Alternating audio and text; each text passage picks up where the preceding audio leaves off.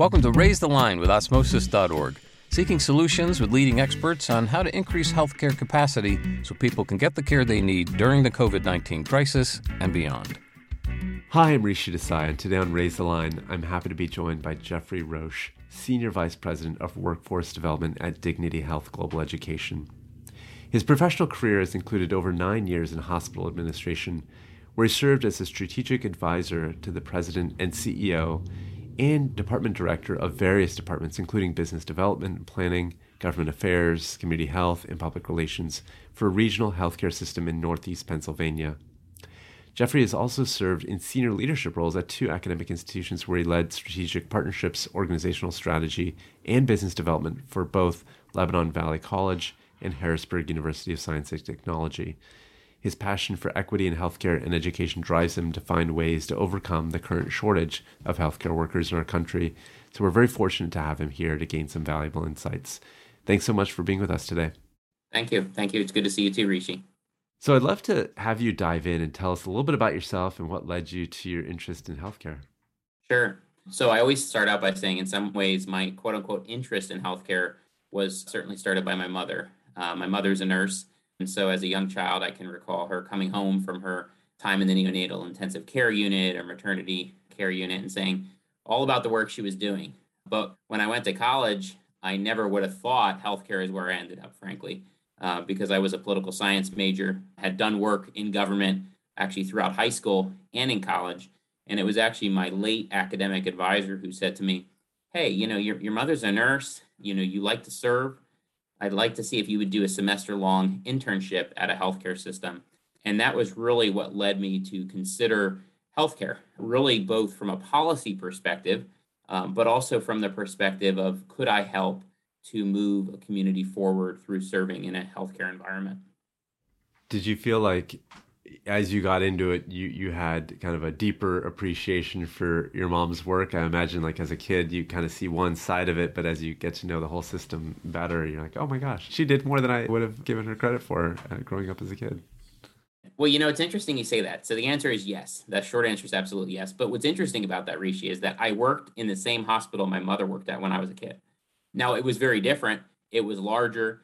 But, I can recall from the very moment I started there, I would walk the halls of the clinical environments and people would say, oh my gosh, that's Gabi's son. I remember him when he used to come in here when she was a nurse. Now, my mother was not working there when I worked there. She had left several years before that, but certainly gave me appreciation. And I'll tell you something too, what it really gave me an appreciation for was how much my mom accomplished.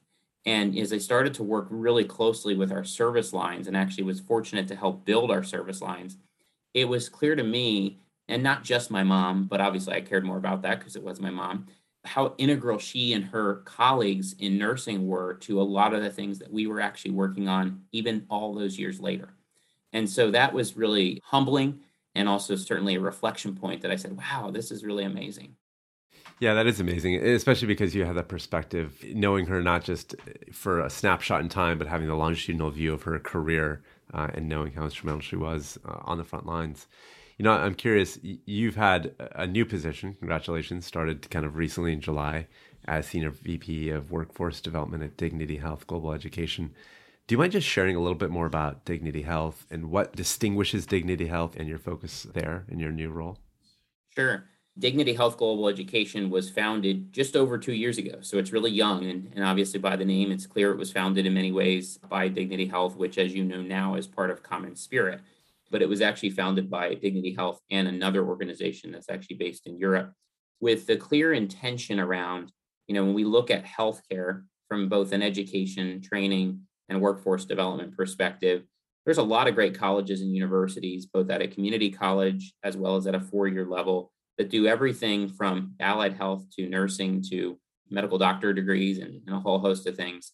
But oftentimes, what we have found, and I saw this even in my healthcare career as an administrator, there are times where, they're not providing necessarily the best practical skills when it comes to applying them in healthcare.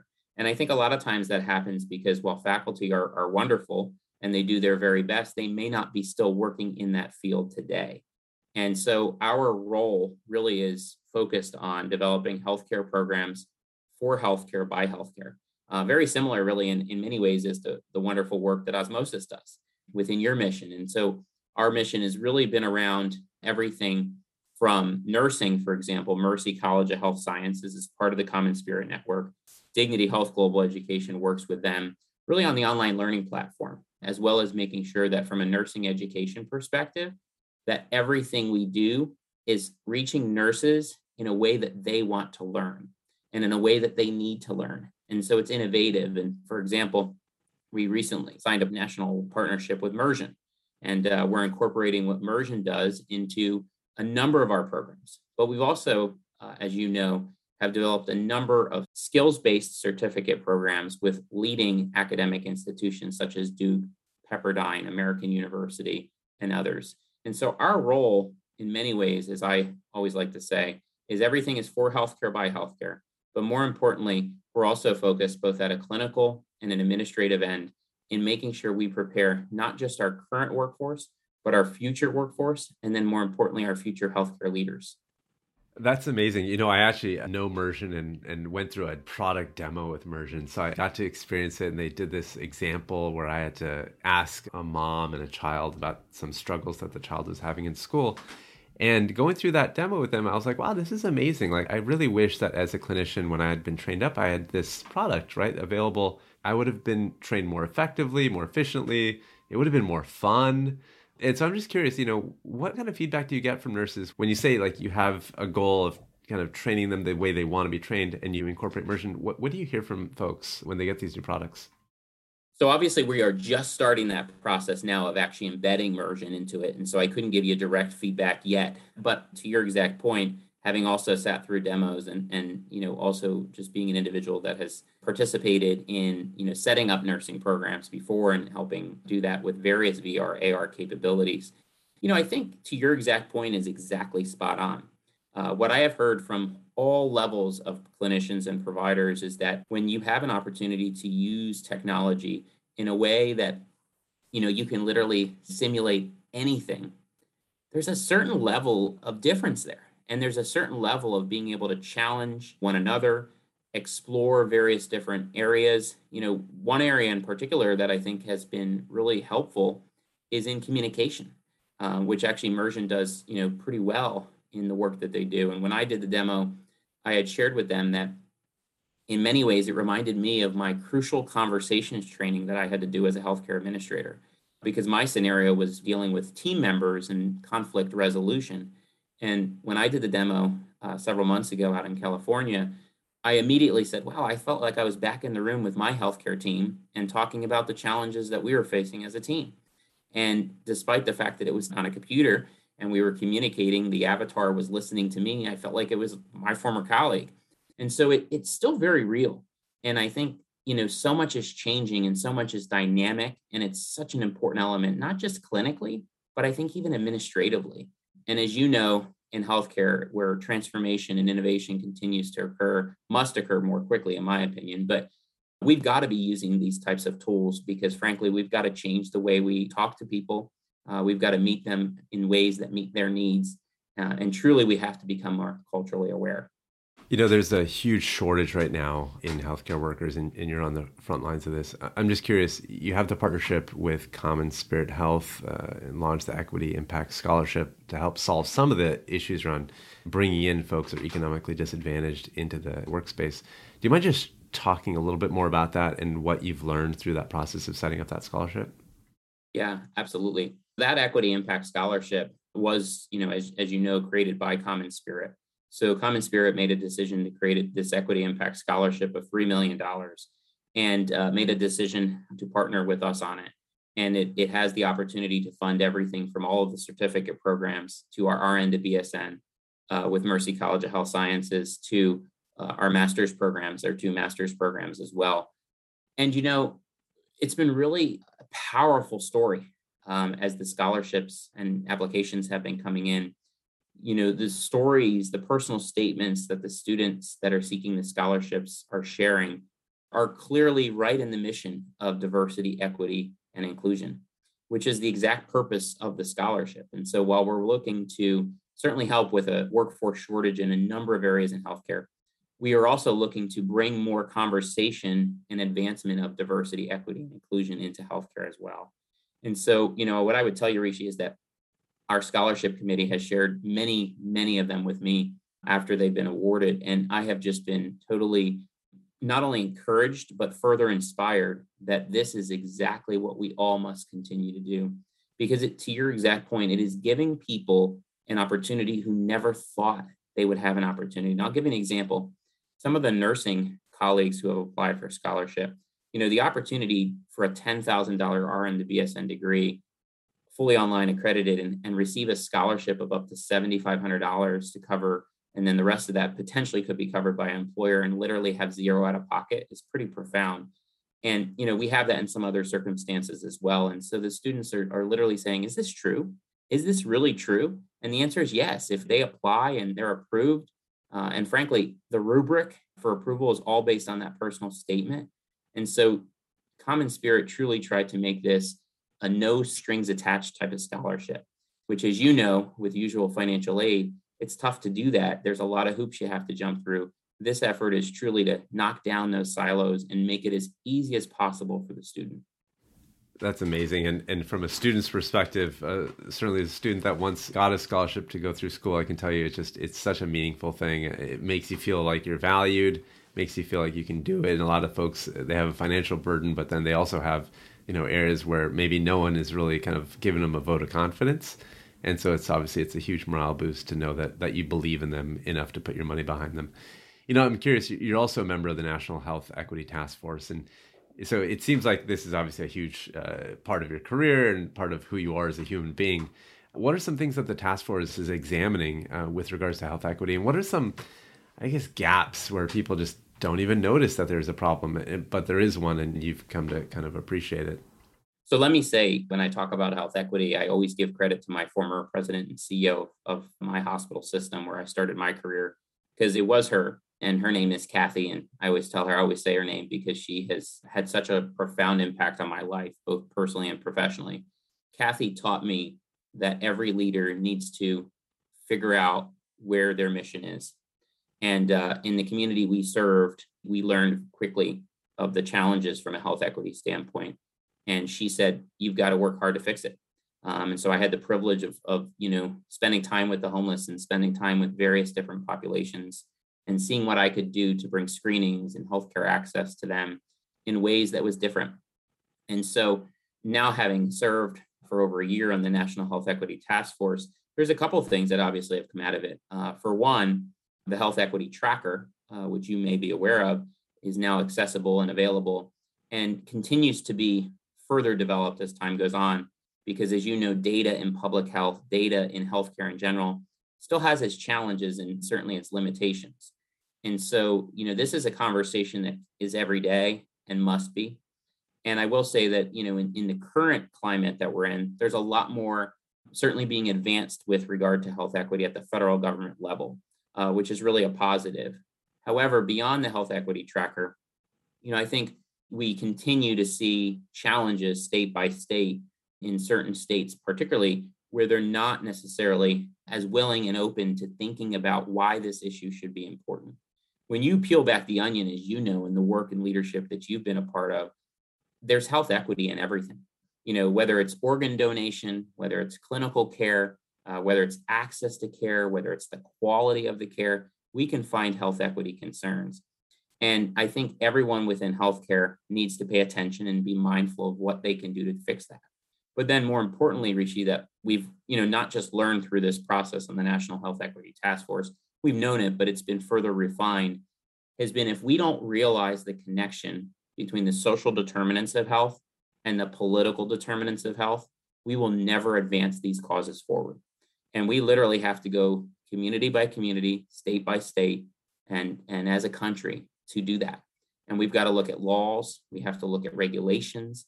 We've got to look at all the things that we know healthcare is so regulated and make every change that truly embodies a culture of equity. And it's tough work, but we've got to continue to trailblaze it. I'm curious, when you come across stakeholders that say, this is overstated, maybe investments here don't really make sense, They're not seeing much ROI near term or long term. What are some lines of reasoning that you use to help them come over to your side? What has been persuasive in your experience? Well, I think the first thing is it's easy, I think, to right away say that, particularly for people who may be of privilege. Let's just be honest, we have to. And so, me being a white person of privilege, I haven't had equity concerns. And therefore, it's my role and responsibility to be there as an advocate to ensure everyone has what I have. I have health insurance. I have good health insurance. My family has good health insurance. I've always had access to care. I don't live in a community that was redlined, and I'm not, of a population that was impacted by redlining. And so I always try to remind people, certainly of the history, because that's important. In Pennsylvania, as an example, our state Department of Health and Department of Human Services recently did a project across the state where we looked at the communities that were redlined and the social determinants of health challenges that still exist. And we looked at the health equity impacts that are still in place today as a result of those actions, how many years ago now? So, we have to be honest about that. And I think, Rishi, there are some people who we just cannot convince of these issues, but you got to go to the data. And if they're not willing to hear the data, sometimes it is a matter of bringing in a clinician, a doctor, or someone else to help them think about this differently. And then, frankly, there are just some people who aren't willing to listen. And you know what? I just move on from them because the reality is we know it's true. We've just got to continue to advocate and educate. And for those who aren't willing to hear this, it's just like the issue of systemic racism in healthcare and in the practice of medicine, where we know it also still exists. There are people who say it doesn't. And guess what? You know what? Good luck to them, because it does. My former CEO, Rishi, used to say to me, sometimes there are people who you'll never convince. And she would say, Jeffrey, just walk on past them and say, God bless you, and move on to the next person, because our role and our mission must always be focused clearly on what we're looking to advance. It's a really nice way of phrasing it. And obviously the way that you're saying it shows that you have a degree of compassion and love for even that person. And I think that probably will stick with them long after the immediate interaction is forgotten. They'll remember that, like, that guy was nice to me, that guy was kind to me. Maybe next time, I'll give that guy a chance. And so that's really helpful and inspiring, frankly. With the COVID crisis, I'm just curious, what has shifted for you? What sort of things have you noticed, maybe even more broadly in the healthcare system, in terms of things that we absolutely need to fix? And maybe before it was kind of a nice to have, but now it's a need to have in terms of strengthening our healthcare system. So, I think there's a lot, as you know, and as I was receiving my booster shot this morning, obviously listening very carefully to the nurses, the nursing workforce challenge alone, it's something that was there actually before COVID, as we know. And then COVID just has made it worse. And then obviously the challenges with public health and the fact of vaccinations and the decisions. And look, I get it. I mean, I get asked all the time, should a hospital mandate vaccination?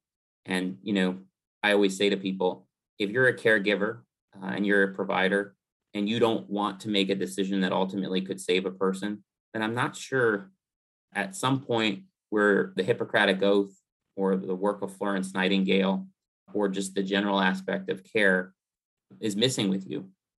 Because that's what I was raised in my career in healthcare, was we're there to serve and we're there to care for one another. But, I think what has saddened me during COVID is that healthcare has been further politicized. And science, obviously, we know has really been politicized, but so has healthcare. I think in many ways it's created an us versus them. And I'm not sure exactly how we'll fix that, but we've got to work to do it. And, I have ideas, and I think a lot of it comes that we've got to embrace generational differences in healthcare. That's not something that I think a lot of organizations do really well, because if we don't think about various different generations, and particularly think about the generational challenges that healthcare is facing. So yeah, we know the nursing crisis is here. We know the doctor crisis in many ways is also prevalent in many specialties. We also know that we have administrators that are getting older and getting ready to retire, and we haven't done succession planning. We haven't planned for those massive retirements across the board. And yet at the same time, we haven't always embraced our young entrepreneurial emerging leaders who do want to serve, but sometimes that culture, that environment doesn't allow them to stick around and do it. And so we've got to really look in and hone in on these challenges. And I think also we have to get back to the core of service. People choose to serve in healthcare to help one another. And so, I think we've got to somehow get back to that. I think COVID has certainly been tough, tiring on everyone, trying, tragic. But at the same time, I hope people will walk away remembering what we're there first to do, which is to help and serve others and, take away this challenging time and certainly the politicization. That bothers me a lot is the politicization. I see it, in every healthcare environment that I walk in. There's someone that has an opinion on this, and opinions are okay, but ultimately not when they're done in a way to harm another person. Yeah. Do you feel like that has gotten in the way of getting things done at Dignity Health Global Education, either internally or externally, working with stakeholders and partners? Has that political environment caused things to move slower or not move at all as a result sometimes?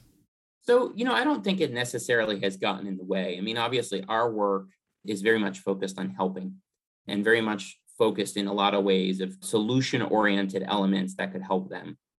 And so it hasn't necessarily gotten in the way. I think what it has done is said, oh my gosh, we've got to continue to move quicker. We've got to, be able and willing at all times to prepare what we all need, which is more supply into our healthcare. And that means more partnerships. That means more potential academic partners. That means thinking entirely outside the box. And I'll give you an example. I mean, and we all know this. We've talked about it for so long, and yet in healthcare, sometimes it moves slow. We've got to be in the schools, probably even around middle school or before, talking about why a student should think about healthcare as a career and building the pipeline career pathways for individuals to know what it's like to serve and work in healthcare earlier. College is not the time to focus on it. They probably have made some level of a decision, or they're going to.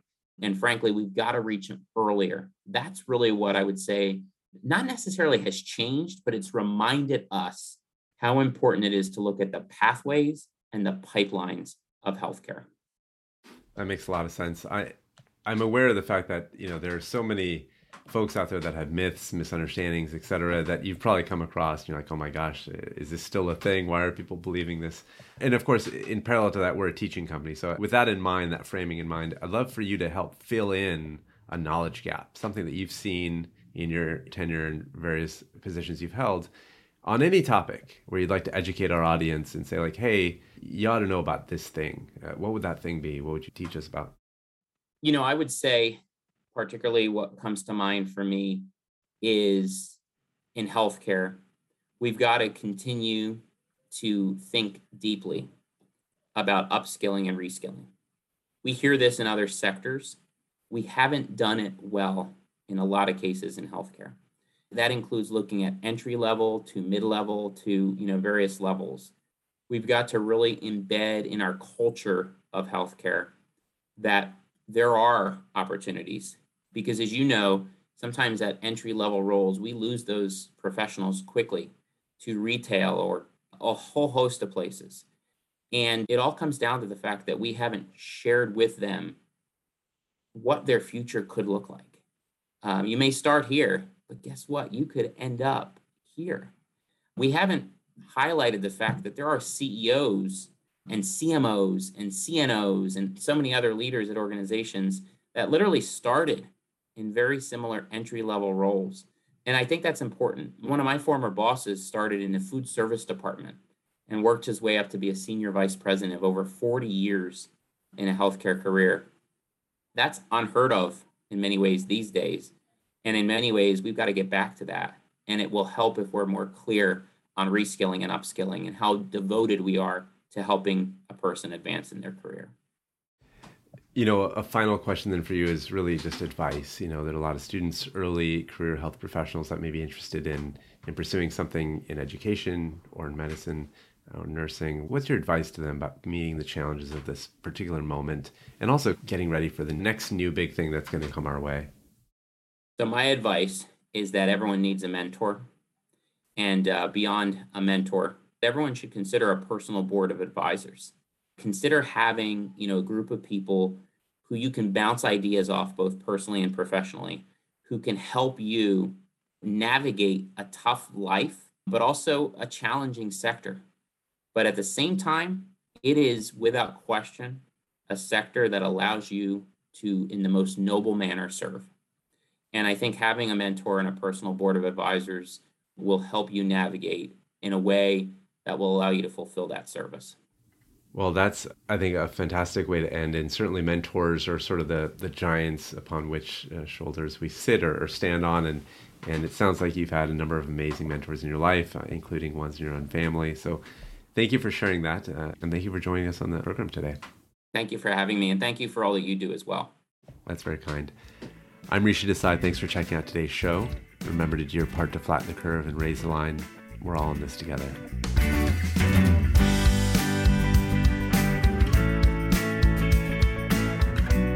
For more information on how you can help raise the line and flatten the curve, go to osmosis.org/COVID-19. If you like this podcast, please share it on your social channels. You can also subscribe to the series and check out all of our podcasts at osmosis.org/raisethelinepodcast.